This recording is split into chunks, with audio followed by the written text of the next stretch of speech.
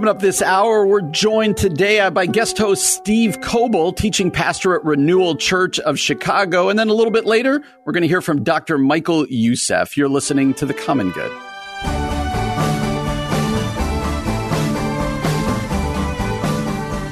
Hey everybody, welcome to The Common Good here on AM 1160, Hope for Your Life. My name is Brian Fromm, and as you know, we were talking about it over the last couple of days. My former co-host, Ian Simpkins, is no longer here as he's moving to Nashville to take a pastoral job at a great church down there called The Bridge. We miss Ian a lot already. But one of the things it's allowing us to do is to have on some new co-hosts and some guest co-hosts. And so Monday and Tuesday, we got to hear from Aubrey Sampson, and I am thrilled.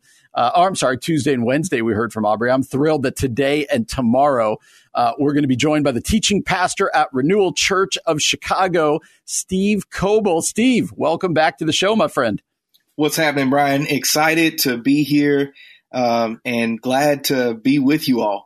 Absolutely. You've been a guest on the show before. Just over a month ago, you're with us, but now it's the big leagues, man. Now it's a whole 2 hours.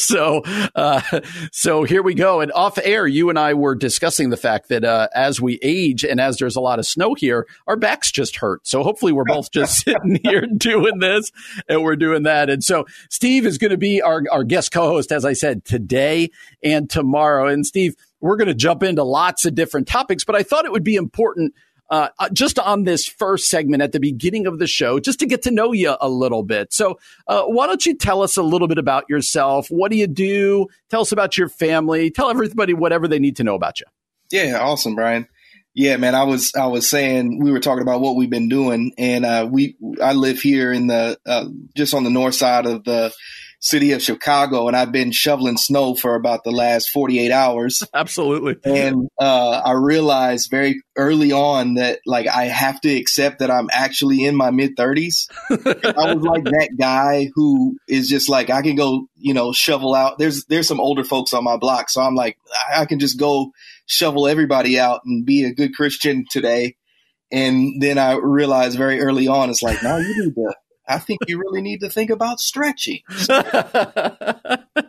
And so it's official, man. Chiropractor, yes. Deep tissue. I got to go figure something out. But I am been pastoring in the city of Chicago for about 7 years now, originally from Indianapolis, Indiana. Just got the news that we've got some potential new quarterback situations. Oh, it's done. Yes, it's done. And so we are excited about that.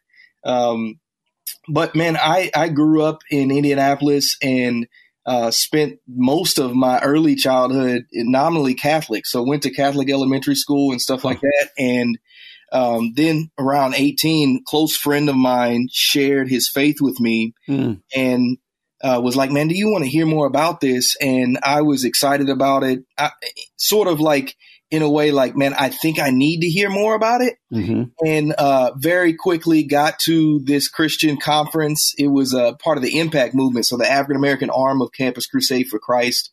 And I'm standing in line with all these gospel-singing Christians, and I'm like, man, this ain't for me. This is not for me. And just the Lord began to do a work in my soul there, and became a follower of Jesus through that ministry, and felt very early on called to vocational ministry. So to prepare, one of my mentors used to say, a call to the ministry is a call to prepare. And so I went and did the seminary thing and moved to Memphis, Tennessee, and was part of a great multi-ethnic church there, and always had a passion for multi-ethnic ministry. And especially, you sort of look at the landscape of our society here in America today, and I can't think of a better time for there to be a church centered around the gospel of Jesus Christ, bringing people from different backgrounds together under the name and banner of Jesus, showing God's kingdom come on earth as it is in heaven. And so that was like my experience there at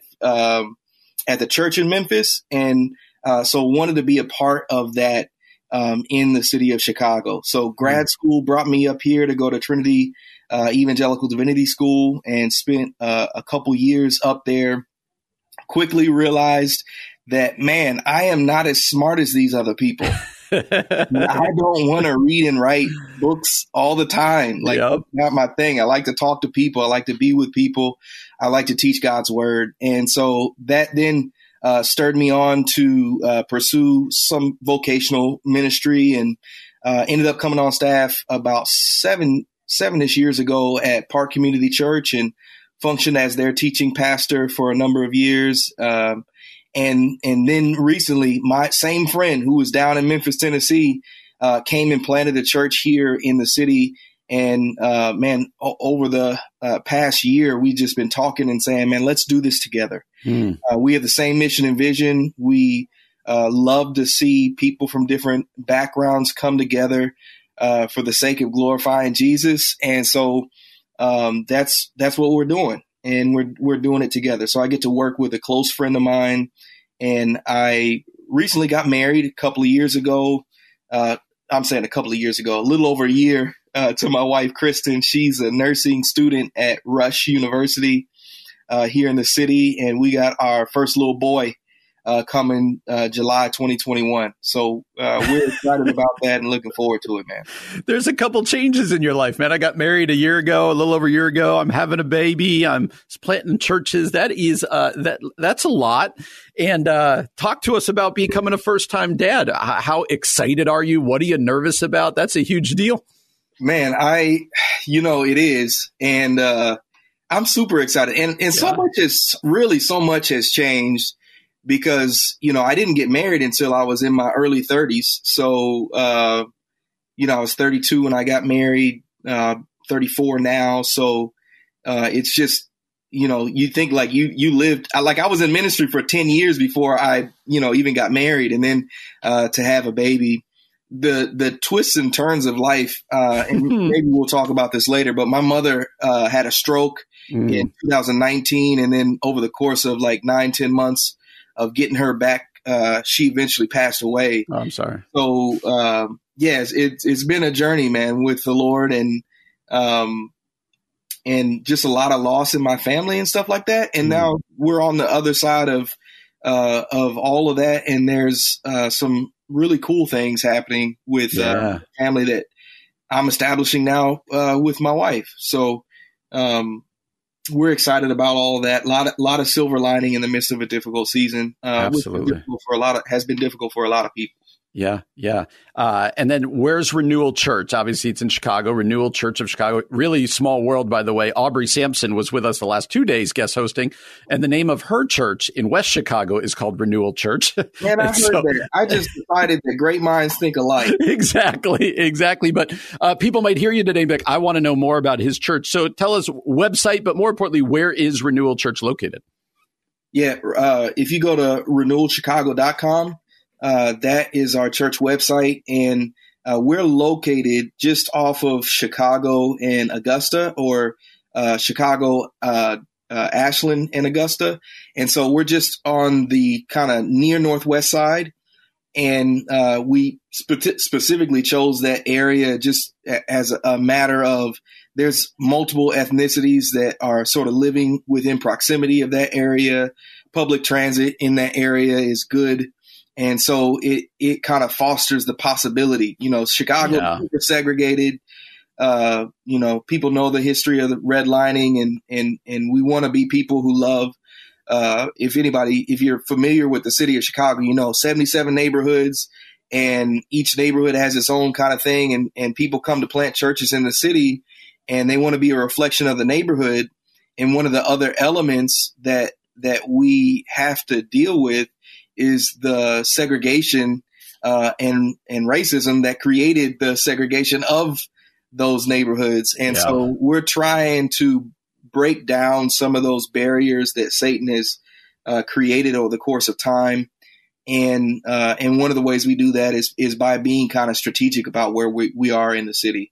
And so we're on the near northwest side, hoping to be down closer to the UIC area and Rush Hospital here in the next year. So keep us in your prayers for that. Absolutely. I am amazed by how much you have going on in your life right now, man. But we're thrilled that you're joining us today and tomorrow here on The Common Good. That is Steve Coble, teaching pastor at Renewal Church, expectant father, newlywed, everything, and apparently an Indianapolis Colts fan. So we're glad to be joined. Now, coming up next segment, we're going to be joined for an interview by Dr. Michael Youssef. He is president, and you can hear him on the station on Leading the Way at 8 a.m. and 2:30 p.m. We're going to talk about his new book that is out. Now, you might be confused when you don't hear Steve. I did this interview with Michael Youssef, Dr. Michael Youssef, before today. So it's just going to be me doing that interview, and then Steve is going to come back and join us for the rest of the show. Hopefully that made sense, but we're glad that you're joining us today. You're listening to The Common Good, AM 1160, Hope for Your Life.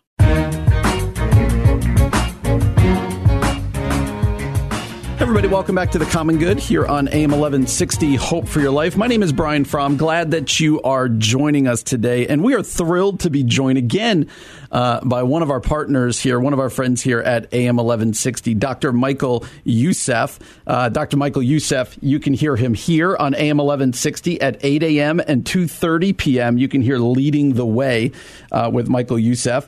He is also the founding pastor of the Church of the Apostles in Atlanta, Georgia.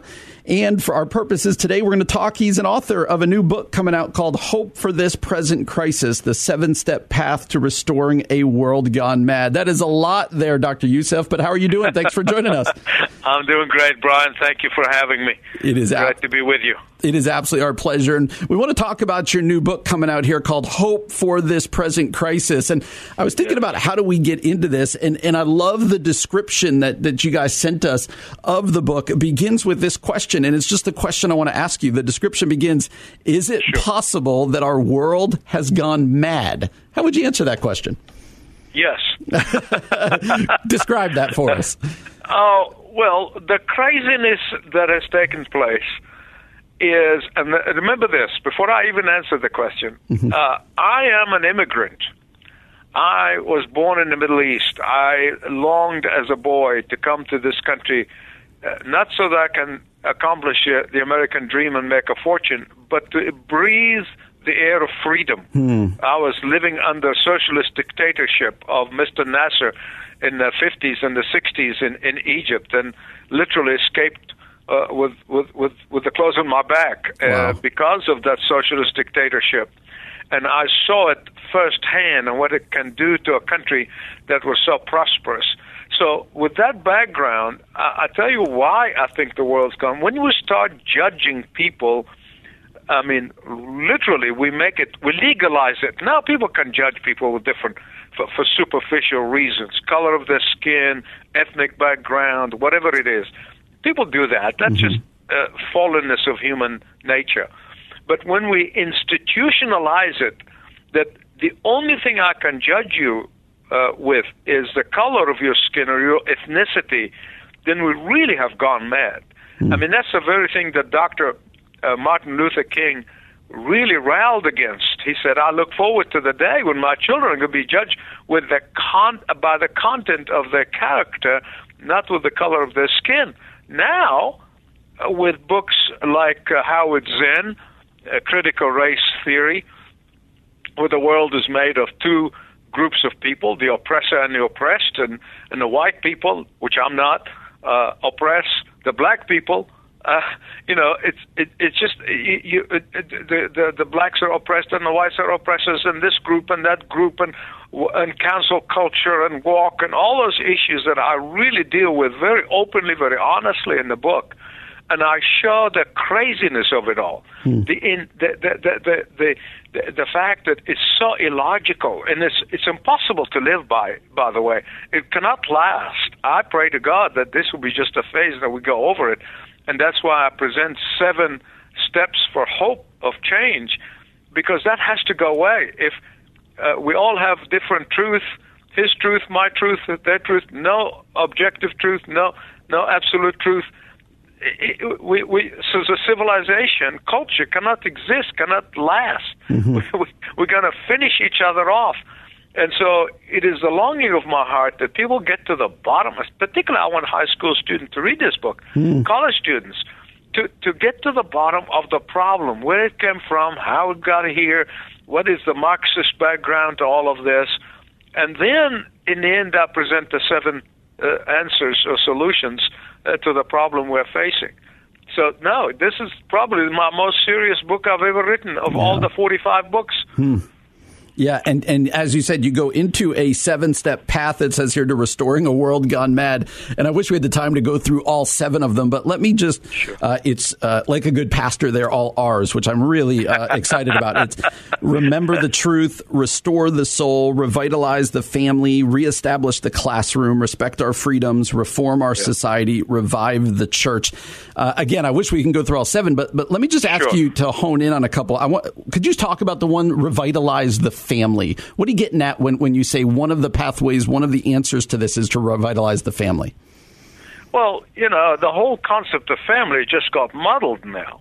And the family as God envisioned it, it's almost, people apologize for it. I heard recently of one of those liberal churches where the pastor was getting married, and one of the pastors, and he got up and apologized to all the homosexuals in the church. And because I've done this, you don't feel pressure. And I said, well, that's crazy. Marriage is God's idea. Family is God's idea. Another Marxist tried to tear it up, but we must go back to God's idea. Why did he establish husband and wife? Why did he establish the very first wedding? Why all of that? And because it's for the betterment of mankind. It's for the ideal. And therefore, we need to go back to that unashamed, unembarrassed. In fact, we need to defend it. Now, so many pastors, as you know, some people that we love and respect, and that's what breaks my heart. I mean, you don't want to see this 72-year-old man crying, but I really do cry at times when I saw my friend Max Lucado apologizing for what he taught about the marriage. And it's becoming more common than you realize. Many, many pastors who stood up for biblical truth and the biblical definition of marriage now apologizing. Why do you apologize?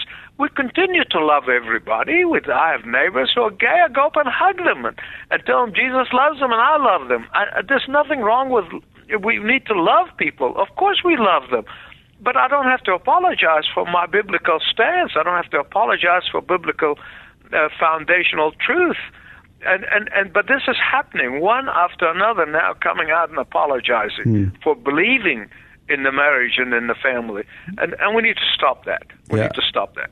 And another one, again, there's 7 of these, but the last one is revive the church. And I think you and I are both pastors, so we have great love and hope and belief in the church. Talk about what you mean when you say one of the pathways here is to revive the church.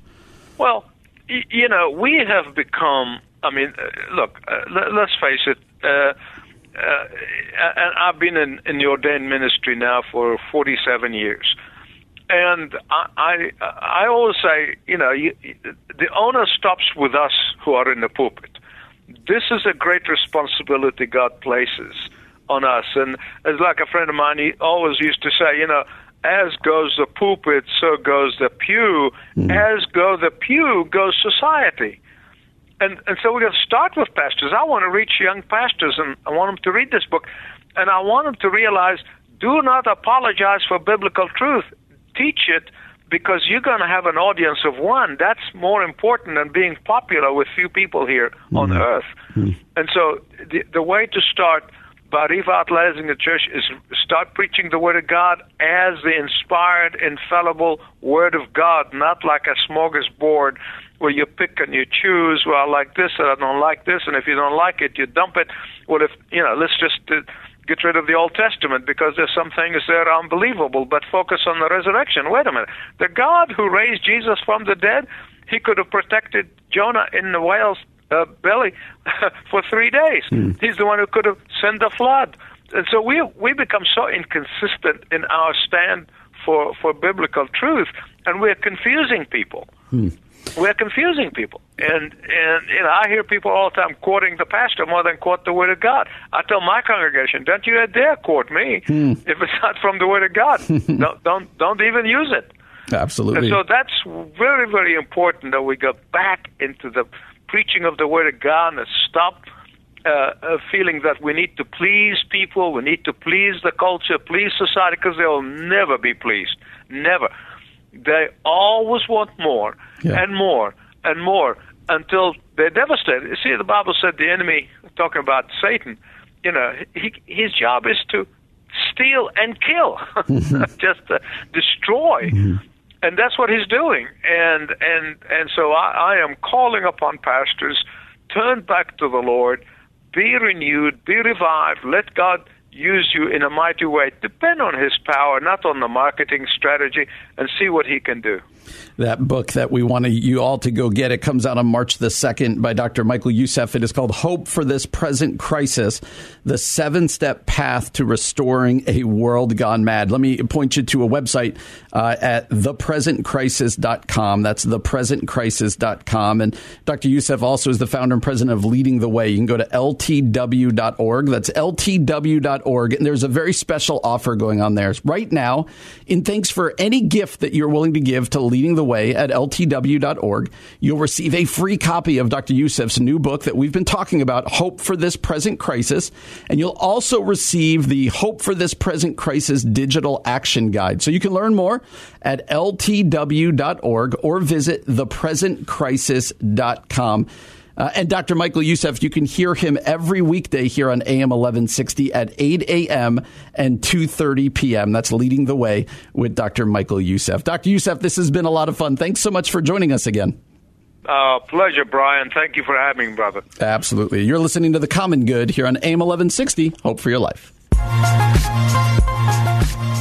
Hey everybody, welcome back to The Common Good here on AM 1160, Hope for Your Life. My name is Brian Fromm. Thrilled to be joined today and tomorrow, all show, by Steve Coble. Steve is the teaching pastor at Renewal Church of Chicago. If you're interested to hear more of Steve's story, we're going to get to know him over the course of the next 2 days, but especially the 4 o'clock segment today, the first segment of the show. I'd encourage you to go back and get that. And Steve, before we jump into what we're going to talk about, you did mention in the first hour that you were born and raised in Indianapolis, Indiana. Does that make you a Colts fan? Are you an Indianapolis Colts fan? And if so, Carson Wentz did not go to the Bears today. He went to the Colts. How are you feeling about that?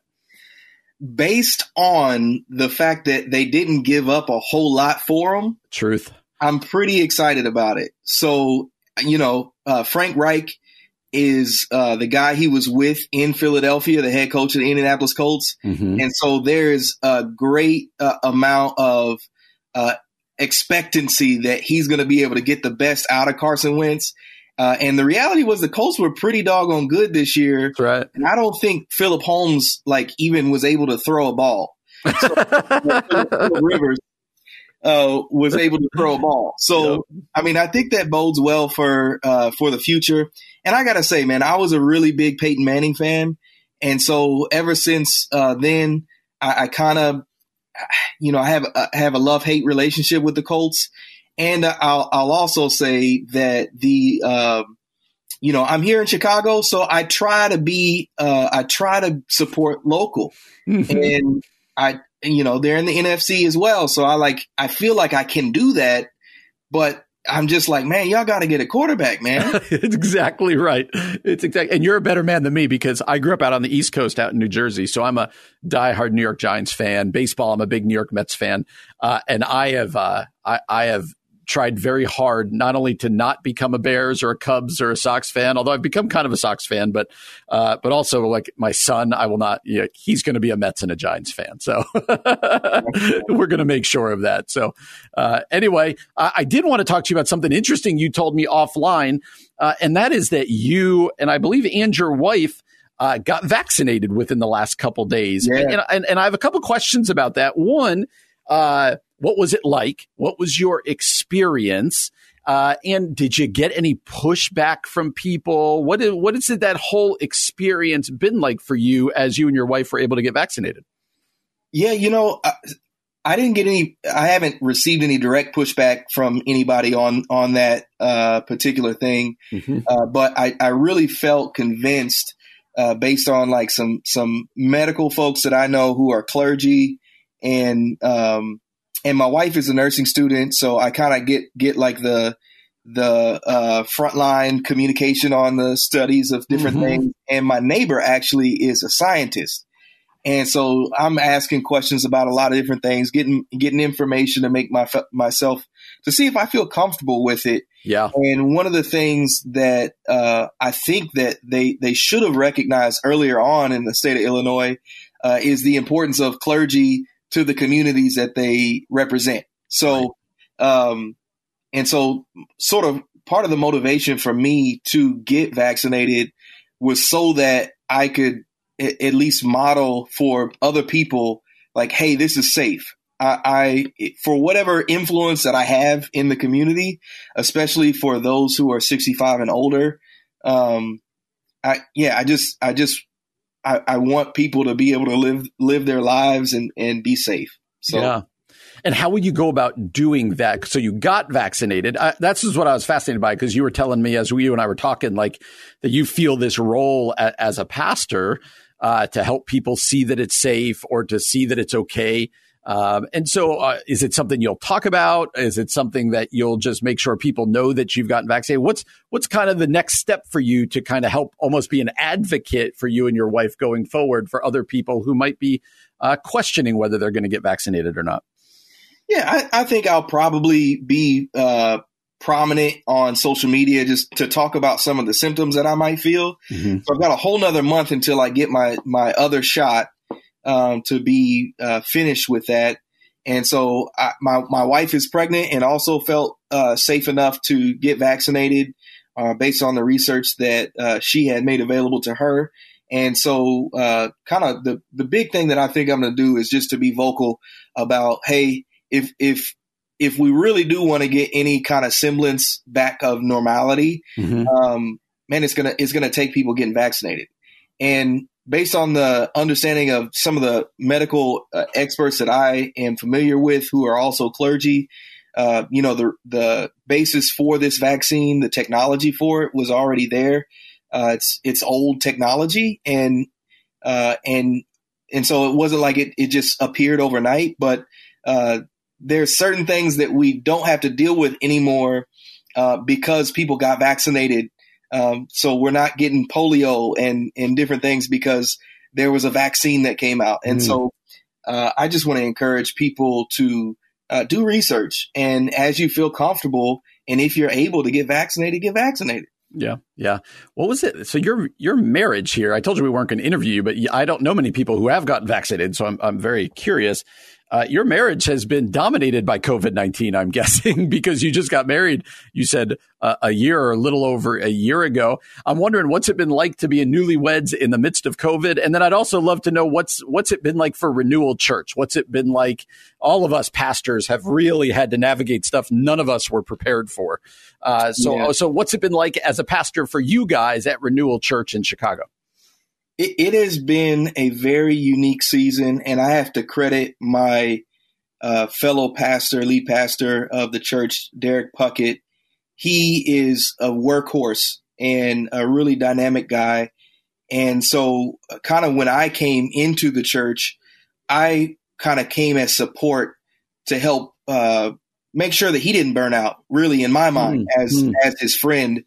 And there's a number of things that you realize, like, pastors are thinking through and different details that were not a part of their jobs previously that are now a significant portion.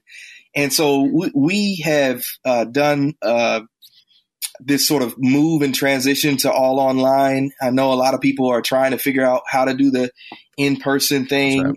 And we're kind of in the process of rolling out the possibility of more in-person opportunities and stuff like that. But we've just had to rethink our approach to things. And one of the things I think that's unique as pastors of a multi-ethnic church is, like, and with my wife and the knowledge that I have just from her studying public health, is the health disparities in the African-American community. And you see so many people who are African-American getting COVID and passing away from it. And so one of the things that I wanted to do as a part of being, for whatever influence that a pastor has in his community, his or her community, that I wanted to be a person to say, hey, this is safe. So when you go back to look at the history of America and African-American people's relationship with the healthcare system, like, it's just not been a good one. So, for somebody who's curious about that, go Google the Tuskegee experiments. And what you'll see is that there's this whole history of distrust that's been created through the medical system towards African-American people. And so there's a lot of people who are Black that like, I ain't getting vaccinated. Yeah. And a lot of people, for whatever reason, I'm sure there's a whole host of reasons and public health issues alongside those things. But there's this distrust of the medical world itself. And there's this proclivity to African-American people getting sick and passing away from COVID. And so as pastors, I think one of the things that's still unique about African-American pastors is that we still function as gatekeepers to the community. Yeah. So people look to us as leaders. And if the African-American pastor is being vaccinated, then that means that, all right, we're kind of the trailblazers that then say it's safe for us to go do this. We're Caleb saying the land is flowing with milk and honey, and with the Lord's help, we can take it. Yeah. Yeah. Oh, that's fascinating, man. I had never really thought about the pastor as the gatekeeper, as kind of the one going before. But that is really important. So it's just fascinating to hear your story also about being vaccinated and what's it been like, because a lot of us are just waiting and hoping it's coming soon. But yeah, that's pretty fascinating. Well, coming up next, Steve and I are both pastors. And so I saw something on Twitter from Derwin Gray.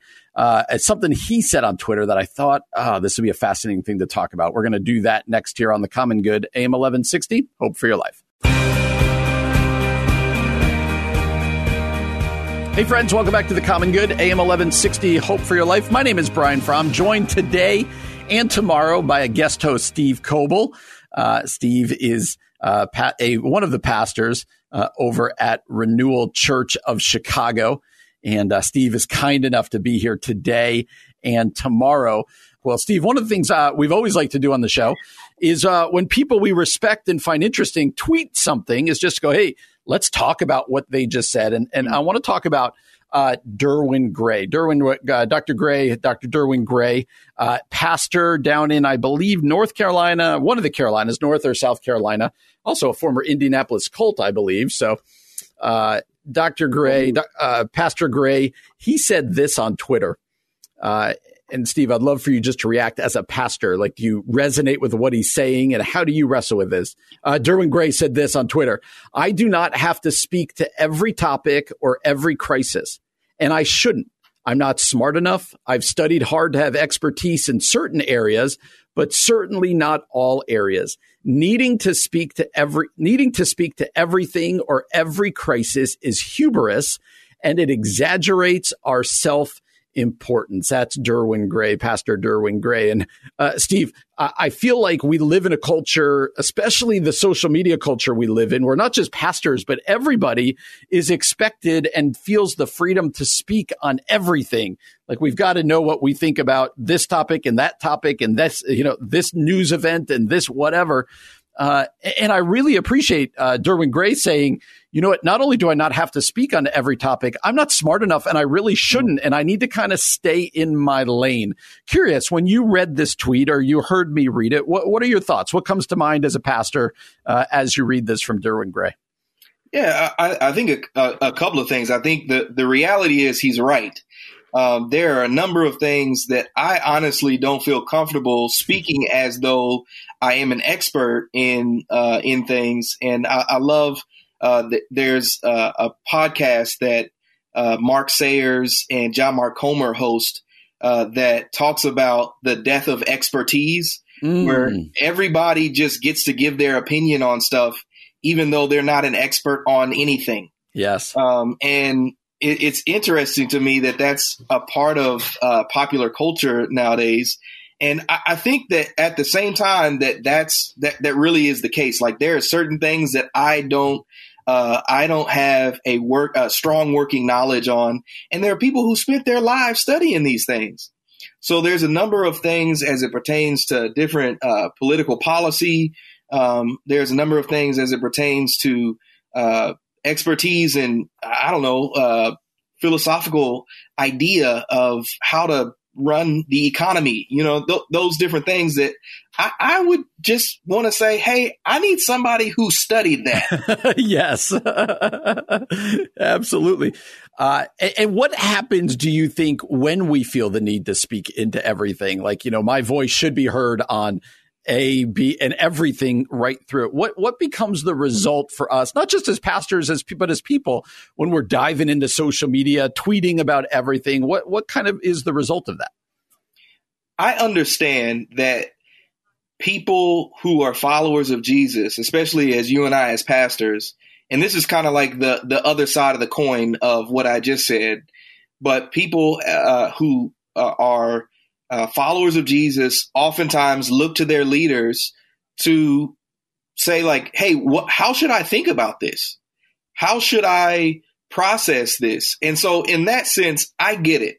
I understand that there's going to be a number of things that happen in public life that we are going to be looked to give our opinions on, right? Mm-hmm. And hopefully, by the grace of God, we have so saturated ourselves with God's word and the gospel that we can speak with wisdom into certain areas, but still have to acknowledge, like, I don't have expertise on this other side of things. Now, the reality is there's a ton of things as it pertains to race and racism in the history of the United States that preachers and pastors haven't spoke up on. Yeah. Well, people are saying, like, are y'all going to speak on it now?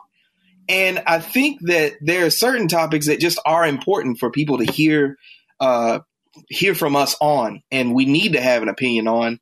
And yet at the same time, when we have to function or try to function as experts in so many different areas, mm-hmm.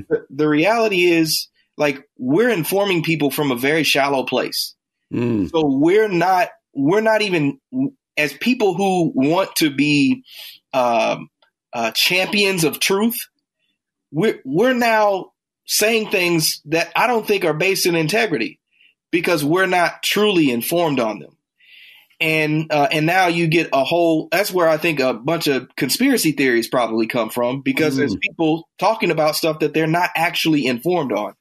And I think it also adds to this kind of spirit of narcissism. Yes. Where,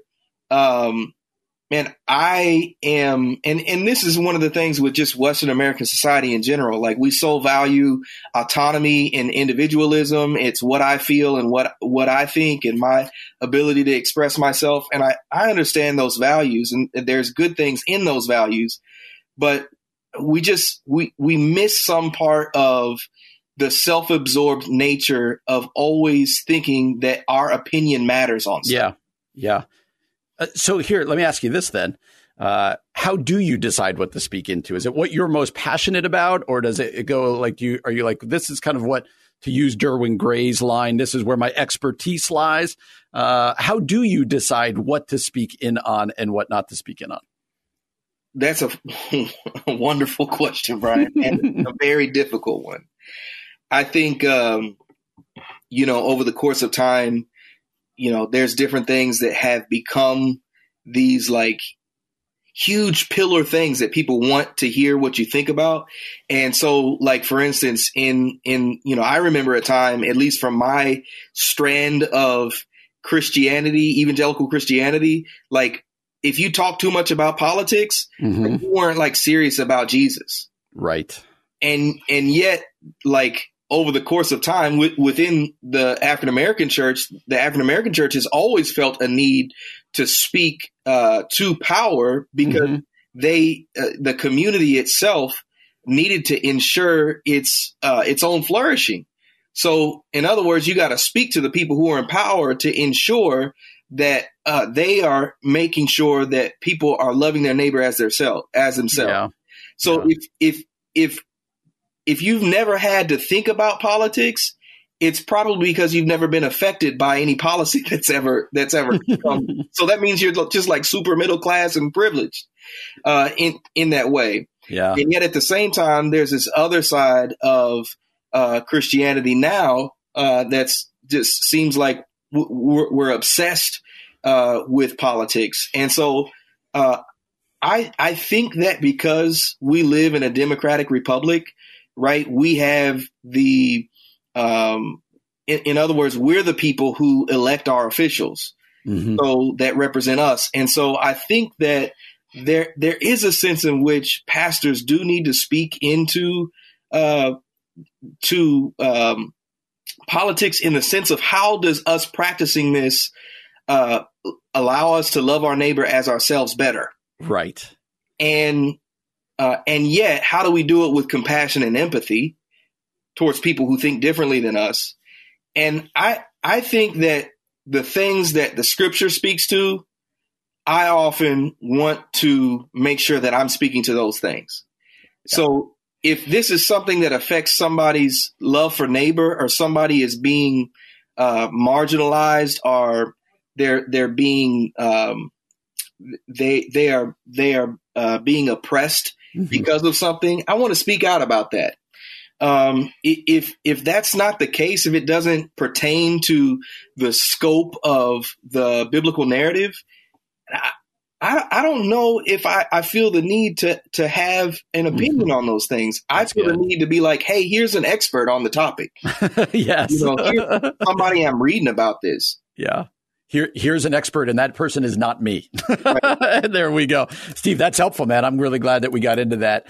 And you might disagree with us. So go to our Facebook page, Twitter, and Instagram. We'll have up that tweet from Dr. Gray. You could do that, Facebook, Twitter, and Instagram at Common Good Talk. Well, the first hour is in the books. Coming up next, we're going to talk about this PBS documentary series, I believe it is, about the Black church that has been going on this week. We're going to discuss that next and some other things here on the Common Good, AM 1160. Hope for your life.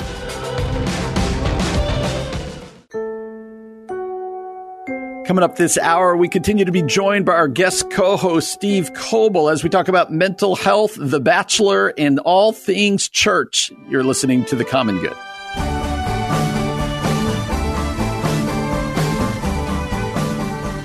Everybody, welcome back to the Common Good here on AM 1160, Hope for Your Life. My name is Brian Fromm, joined by today and tomorrow by our guest host, Steve Coble, teaching pastor of Renewal Church of Chicago. Steve, we're surviving so far. I don't think we've done anything to get pulled off the air yet, so appreciate you coming back for a second hour, man.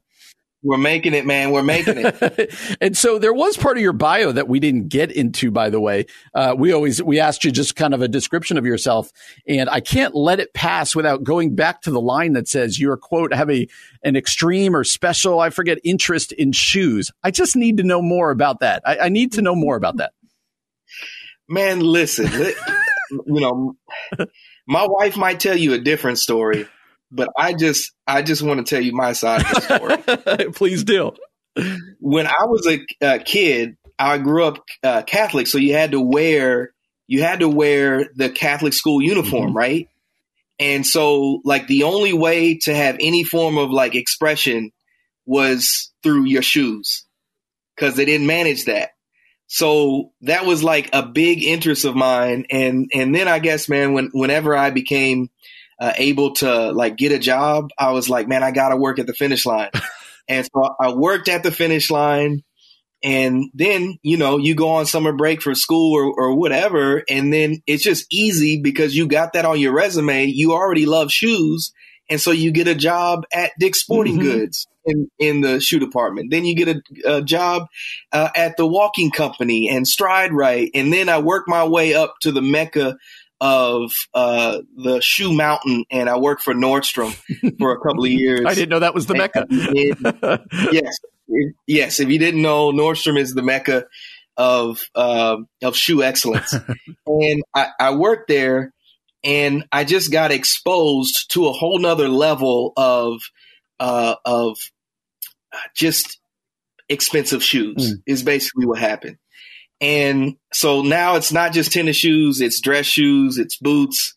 And just over the course of time, I have accumulated a good amount of shoes and tennis shoes, and they're basically like a library in my bedroom. There's kind of like a built-in bookshelves, and my shoes are stacked up there. They say that confession is good for the soul and bad for your reputation. And so, I've been reading John Mark Comer and trying to practice some spiritual disciplines and become a minimalist. But I have to confess the shoe thing is the thing that I'm struggling with the most. That's awesome. But I just love shoes. Did your wife know this before you guys got married? Like, was this something you guys had to talk through? We did. We chatted about it, but my wife likes shoes too. So just not to the level that I like shoes. And so, I didn't know, but there's a whole like shoe game for the young kids with the apps and showing up for a raffle and stuff like that. And, when the Michael Jordan documentary got going, right before there was like a special, they call them the Bread 4s and then the Bread 11. So black and red. And man, I just was like, man, there's some Jordans that I never got when I was a kid. I think I should get those. That is awesome. Well, someday we want to see a picture of this. This is good. He's got a whole shoe. I think you called it a shoe library. That is wonderful. It is. I am glad I asked you about that, man. And I learned that Nordstrom is a shoe mecca. I didn't know if you were going to go with Foot Locker there, or I didn't know where you were going to end up there, and you ended up with Nordstrom. So, all right, there you go. Well, okay, let's turn a corner here. I did want to ask you about, you said you're going to watch it tonight. So we'll talk more about this tomorrow when you're back on the show, guest hosting tomorrow. But there is this documentary on PBS right now called, I believe, just The Black Church that's getting a lot of pub right now. There's a lot of talk. I've got both African-American friends, white friends on Twitter and Facebook who are talking about it and watching it. And I find a lot of things interesting about this, Steve. And here, let me just ask you this question. Why do you think this documentary or the series of documentaries was even made in the first place? What do you think is trying to be accomplished? And what do you hope is accomplished as an African-American pastor? What is something that you hope that is accomplished through this PBS documentary?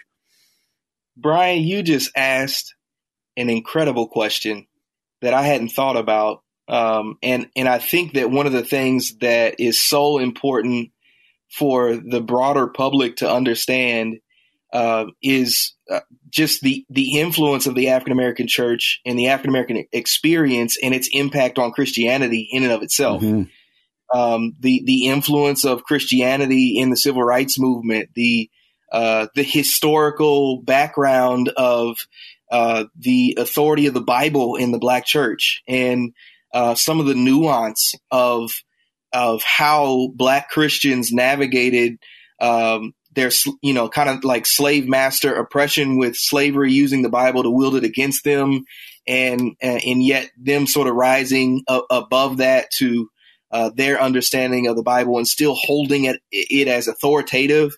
And so in another life, Brian, I was a PhD student studying some things in American Christianity, and did some study in the Black church and had just some really illuminating experiences in the process of working through Dr. Martin Luther King Jr. sermons and looking at just the history, or his history of experience through going to liberal seminary, but then being raised in this Black church that is very sort of evangelical in its presentation of Christ. And the call to need to respond to the grace of God through faith in Jesus Christ, and just how those things came about and how they meshed together to make what is the experience of the African American church. And one of the things that's so interesting to me is, as you sort of look at the evangelical landscape of the church in America, and you look at people's experiences of the Christian faith and their experiences of life and the age of reason. And you realize, like, man, the African-American church didn't go through the Enlightenment like the rest of us did. And that's a whole nother conversation. There's just so much there's a deep well of knowledge and benefit to the church that can be mined from the Black church and the African-American experience. So I'm one of those guys who was like, man, I've gotten to the place where like, I don't want to be informed of, there's certain things that I don't want to watch and get discouraged about where we're at in the world. And so because I've studied a good bit, I'm kind of like, I don't know, but I don't know if I want to watch that. But then I just got so many of my friends and colleagues who, they have just been so impressed by this documentary that it's kind of got me, wanting to watch it with tiptoe anticipation and bated breath. Well, you're going to watch it, at least some of it tonight, and we'll talk about it on the show tomorrow. Did you finish your PhD, by the way? I just keep learning stuff about you here. You said in another life. Did that get finished, or did you have to stop at some point? Yeah, I'm super deferred at this point. Super deferred. So I'll call you almost Dr. Steve. How's that sound? Oh, man. Oh, well, that's awesome. I look forward to hearing what you've got to say, because you've got a lot of background, as you said, in studies here. And so Steve said he's going to watch some of it tonight. We'll talk about it tomorrow. And I'd encourage everybody out there, check it out on PBS. It's called The Black Church. Henry Louis Gates. It's his new series called The Black Church on PBS. Well, coming up next, Steve hinted at it before, but he personally has gone through some grief and loss, not so recently. And so we're gonna have a discussion in the midst of COVID about mental health, mental illness within the church, grief and loss, and how do we as pastors or just as Christians kind of navigate that? How do we do that? We're going to talk about that very important topic next here on The Common Good, AM 1160. Hope for your life. Welcome back to The Common Good, AM 1160, Hope for Your Life. My name is Brian Fromm, joined today and tomorrow by Steve Coble. Steve is the teaching pastor at Renewal Church of Chicago. Really grateful, Steve, to have you with us today and tomorrow. It's been a lot of fun so far. And earlier, when we were introducing you and getting to know you a little bit, we learned some funny stuff about you, like the fact that you have a shoe library, apparently, at your house. And we learned some exciting stuff about you. Your wife's about to have a baby this summer. Yeah. So really cool stuff. But also, you touched on something really difficult that within the last, year or two or so, you could let us know that you had to endure the loss of your mom and what that kind of has done to your life. And so I appreciate you being willing to talk about it. But I do want to kind of dive in, not just to your story, but kind of the ramifications, because there's lots of people out there who are dealing, especially in the time of COVID, with loss, with struggle, with kind of where is God, with mental health issues. And I think it's important as pastors and as Christians that we talk about that. So with all of that as the background, as much as you're comfortable, I would really love to hear the story about you and your mom. Yeah, I was saying earlier, one of the reasons why I don't feel weird about talking about my mom, even though she's passed away, is that I just love to talk about her. And because she was such an influential part of my life, and she's just an incredible person. So I want people to know how important she was to me. And so, I was just raised in a family that experienced a ton of loss. So my mom's brother passed away from complications of HIV. Before I was born. My dad's brother was stabbed to death. And then my father passed away from a disease called sarcoidosis when I was 4. Wow. And so just a ton of back-to-back stuff. And then my grandmother kind of moved in with my mom and me. And she, 2 years after my father passed away, this is before people were allowed to be admitted into the hospital with the flu. She passed away from the flu. Wow. This is in like 1993. And so just a ton of loss. And my mom struggled over the course of time, I think, with bouts of depression. And she shielded me from that. And I think she put a lot of focus into just making sure that she raised me and raised me in the way that she thought was right.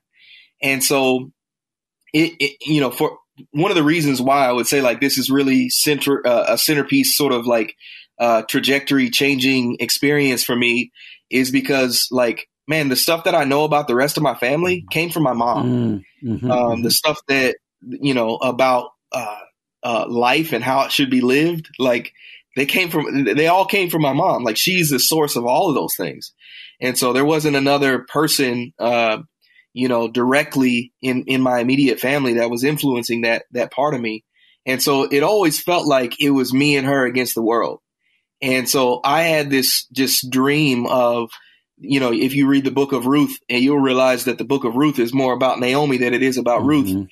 And there's the ending of the book of Ruth is that the women of the city call Naomi blessed in the latter years of her life after she had lost all of the things that she had lost.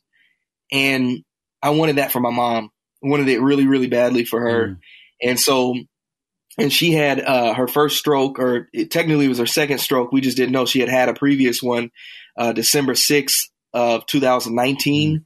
And so we did sort of the road to recovery with that and got her through physical therapy, and she was able to walk and still able in her right mind and talk and things like that. Certain things weren't the same. Mm-hmm. She was just slower though. So it was all there. She was just slower. And then in May of 2019, she had another stroke, and it just, she completely paralyzed on the right side. And we just had to navigate, man, the healthcare system in and out of skilled nursing facilities. Yeah. She just so badly wanted to be home.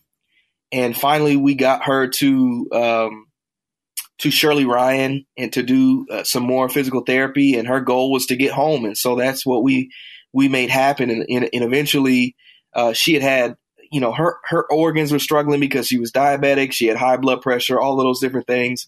And then eventually she had her gallbladder ended up getting infected and caused her heart to stop. Mm.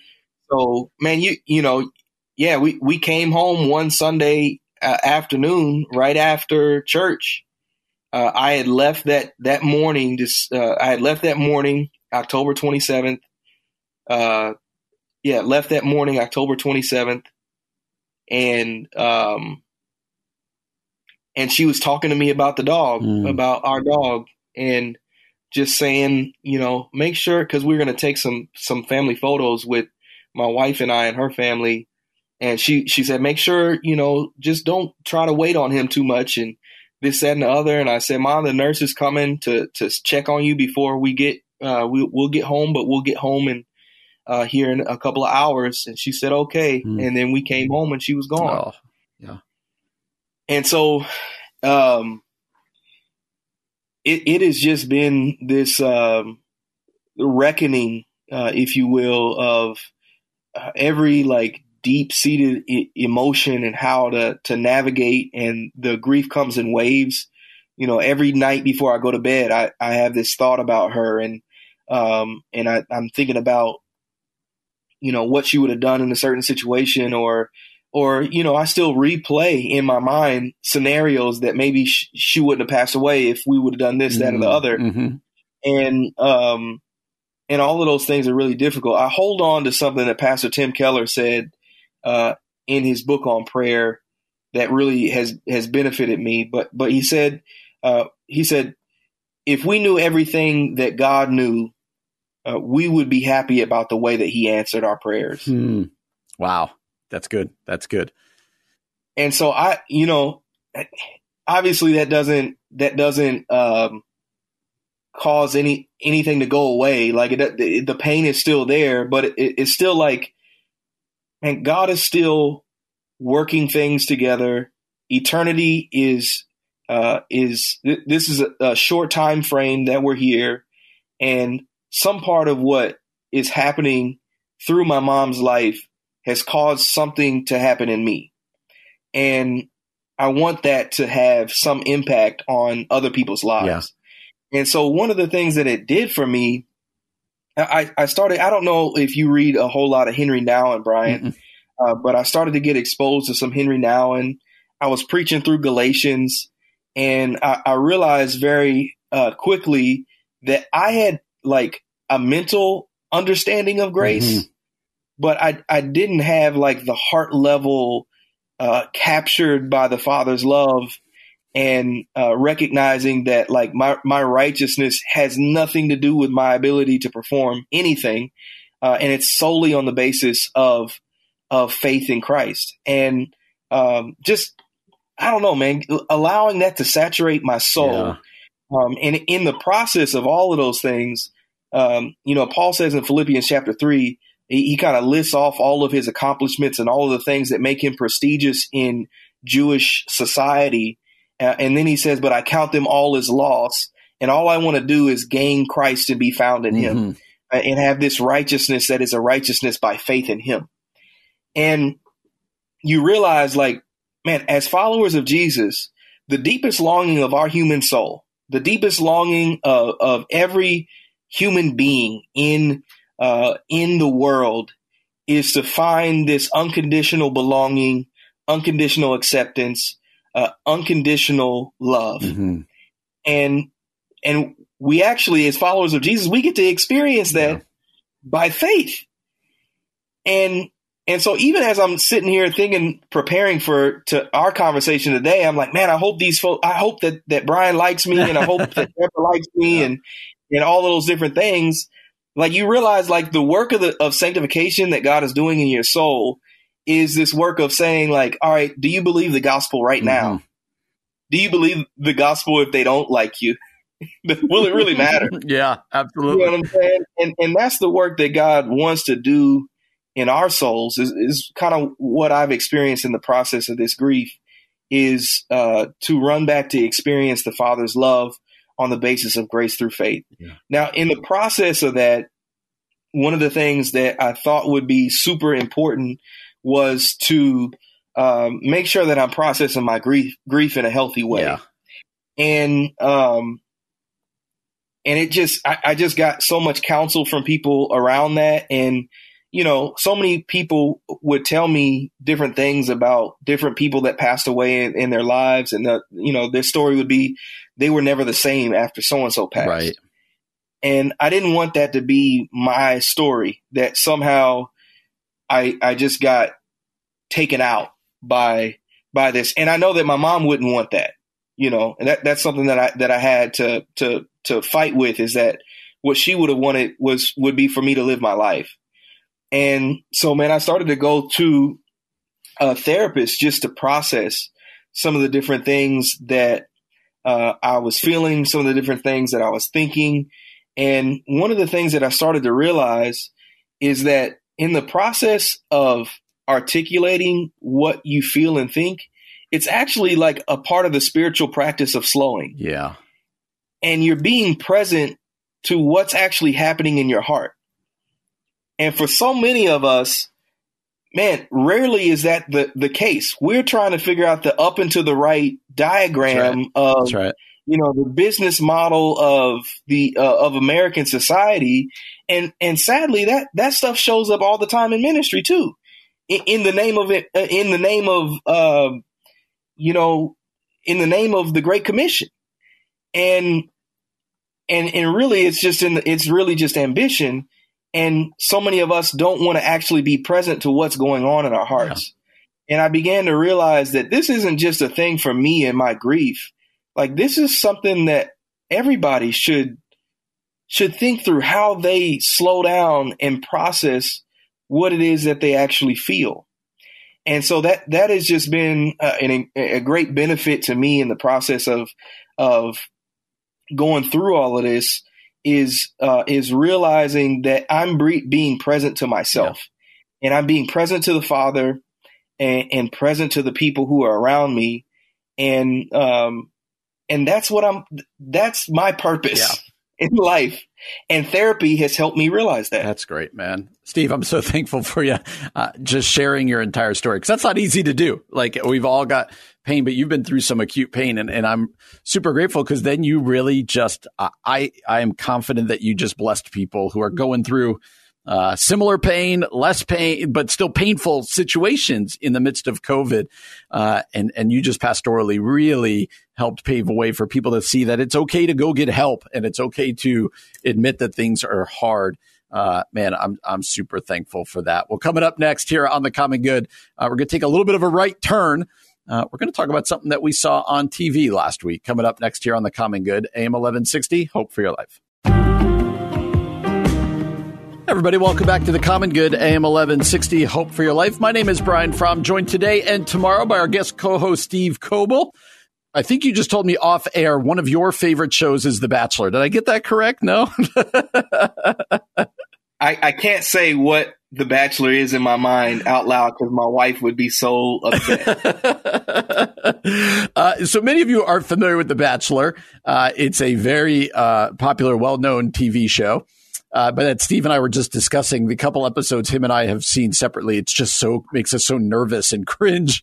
But something interesting happened recently, and that is that the longtime host of The Bachelor, Chris Harrison, as of Saturday is, quote, stepping aside from the show for a period of the time. And the reason is that he went on, I think it was Extra maybe or something like that, and he defended a one of the contestants who came under scrutiny for social media posts from her past that many people saw as racist, at the very least racially insensitive, at worst just flat out racist. And so Chris Harrison, who is the fixture on The Bachelor, is stepping away. And you and I were talking over email about, like, you know, cancel culture. Is this cancel culture, which has become a very big umbrella in our culture, in our society, right? Mm-hmm. Like, oh, it's just cancel culture and therefore you can't say anything. Or is this appropriate? And like, sometimes there's consequences and there's things that aren't okay. And so using that as our jumping off point, Steve, talk to me about, as you were reading this article about Chris Harrison and The Bachelor, what were some of your thoughts?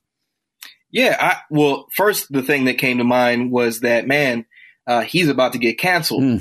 And I was thinking, like, that's just that the things that he said were not things that, like, can go unpunished in our society at this point. And so certain things that he said were just like, that's inflammatory. So the idea of, was this wrong in 2021 or was this wrong in 2018? It was one of the things that he brought up. And he also brought up that he's not the woke police and certain things in the way that he approached what he was saying as it pertains to this young lady's post on social media. And I think that one of the things that many of my white brothers and sisters have to realize is that the kind of thinking that Chris Harrison approached this conversation with is the kind of thinking that has perpetuated racism and oppression over the course of American history. And so that's part of the reason why it's so inflammatory is because it's a part of, like, hey, I don't have to think about this stuff, whereas minorities have to think about it all the time. And it reminds them of a time period that where they were enslaved. And so it's just not helpful to continue a conversation from that perspective. And yet at the same time, I'm like, man, there has to be space for redemption. Yeah. There has to be space for grace.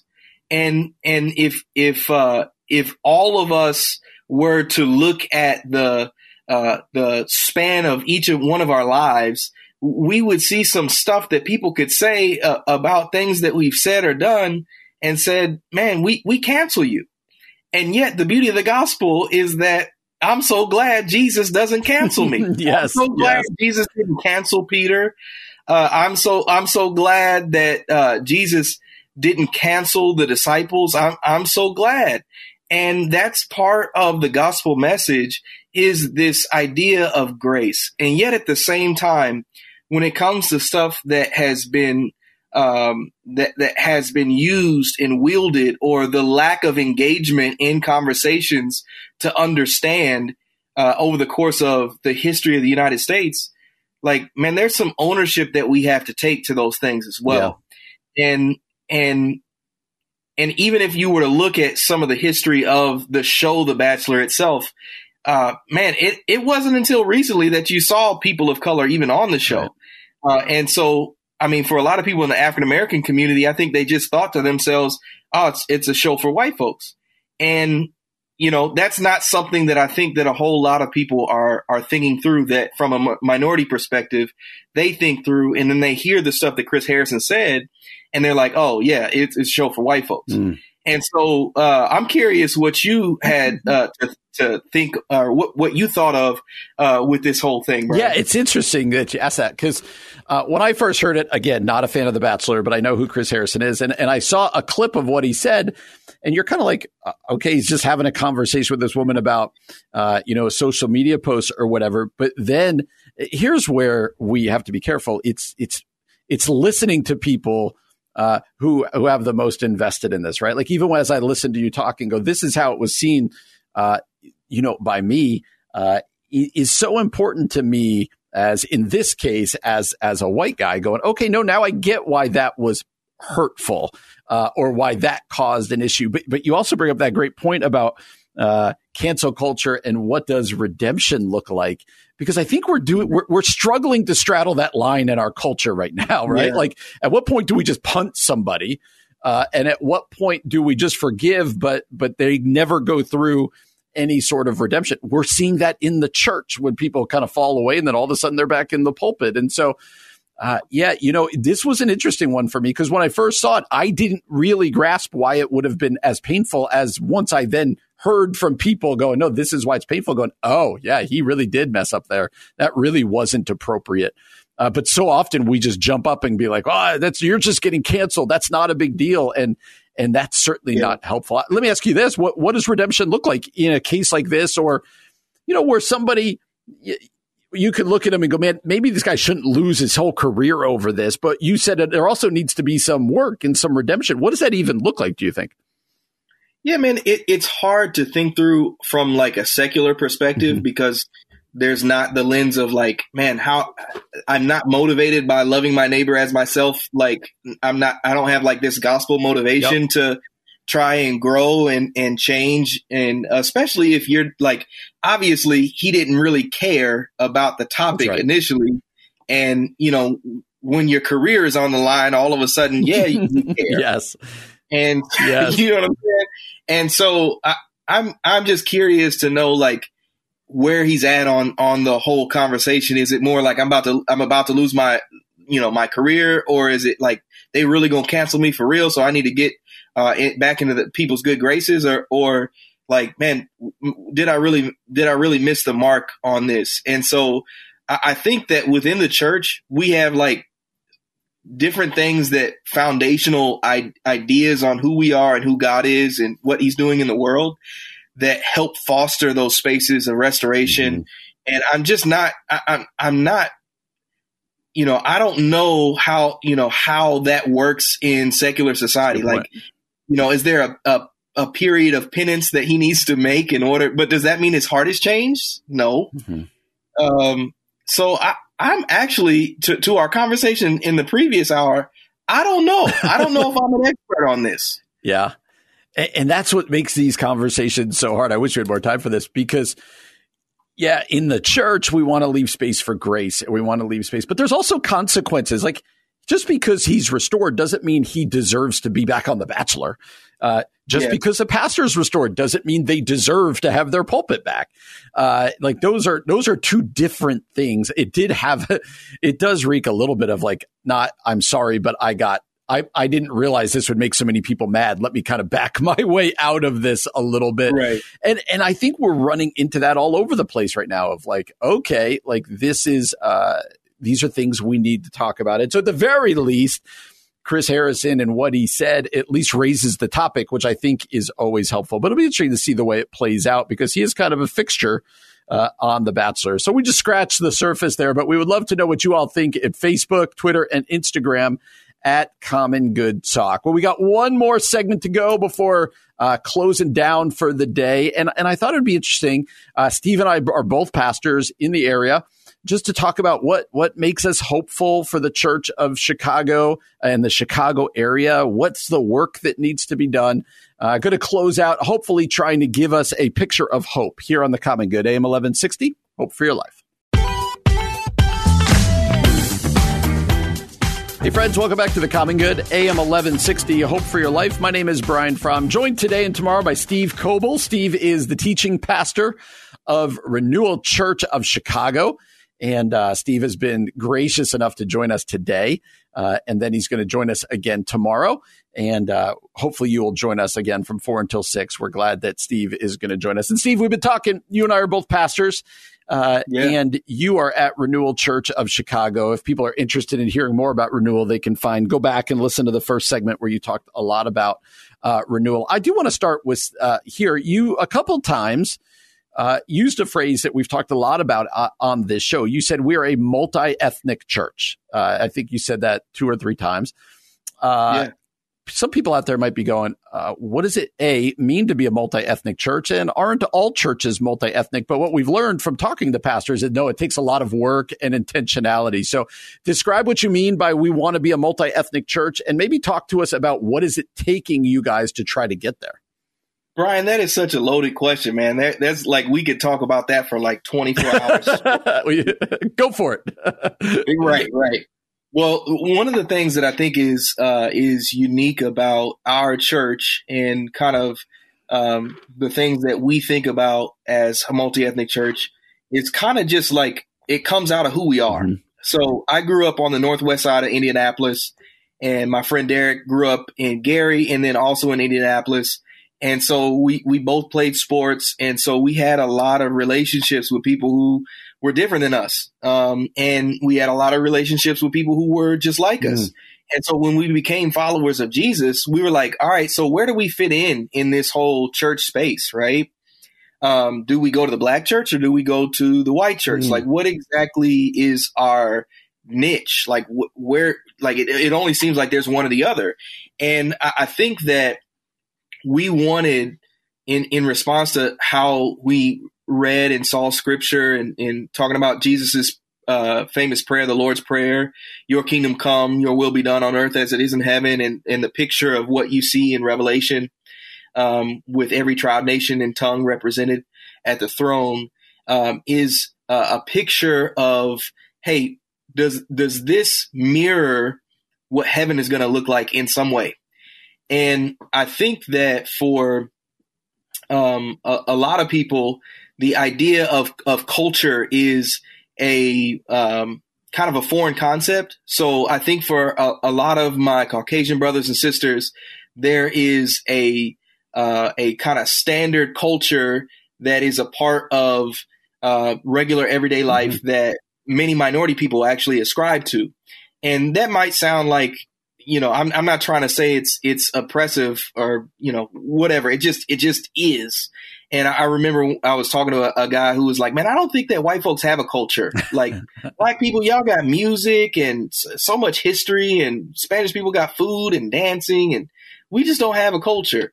And the reality is everybody has a culture. It's just that we ascribe to that culture. So when it's different, it is seen by the majority culture as, oh, that's culture. And so culture shows up in the way that you do everything. So it's the way that you worship. It's the way that you preach. It's the way that you host people. It's the values that you have, and how those things get expressed and experienced by people in a worship gathering. And so for some people, you might say, like, that sounds like rocket science. And yet for me and for my friend, Pastor Derek, it's just what is very natural to us. And so I've kind of always been in a space where I am got one foot in one area and another foot in another world. Like, I've been in all white academic settings, and I've been in all black settings, whether it be academic or non-academic or whatever. And so I think that there's a part of an intuition that Pastor Derek and I have, and other minority pastors have, that kind of says, like, this represents everybody, or this is fostering a sense of hospitality to everybody. And so you have to think about it. Like my friend Pastor Derek, he was preaching the other day in his dashiki. And it's Black History Month. And so he's like, man, we're talking about that. We're like, is this too black for for today? Yeah. Like, should we tone it down? And then we're like, no, let's express this part of who we are. And so we'll have those conversations just all the time. Sometimes it means singing Chris Tomlin, you know, like Fred Hammond. but it's still Chris Tomlin's lyrics. And so there's a ton of different things that go into the process of continually keeping in mind representing multiple ethnic groups and cultures. So I want to close this. Like you said, that was unfair to drop that question on you, although you answered it so well, because there's so much there. There is so much there, but we can get into more of it tomorrow. I did want to close this way today. I want to ask, are you hopeful for the church right now? And assuming that you are, what gives you hope? We've been through we're in the midst of a pandemic that has just shaken us to our core.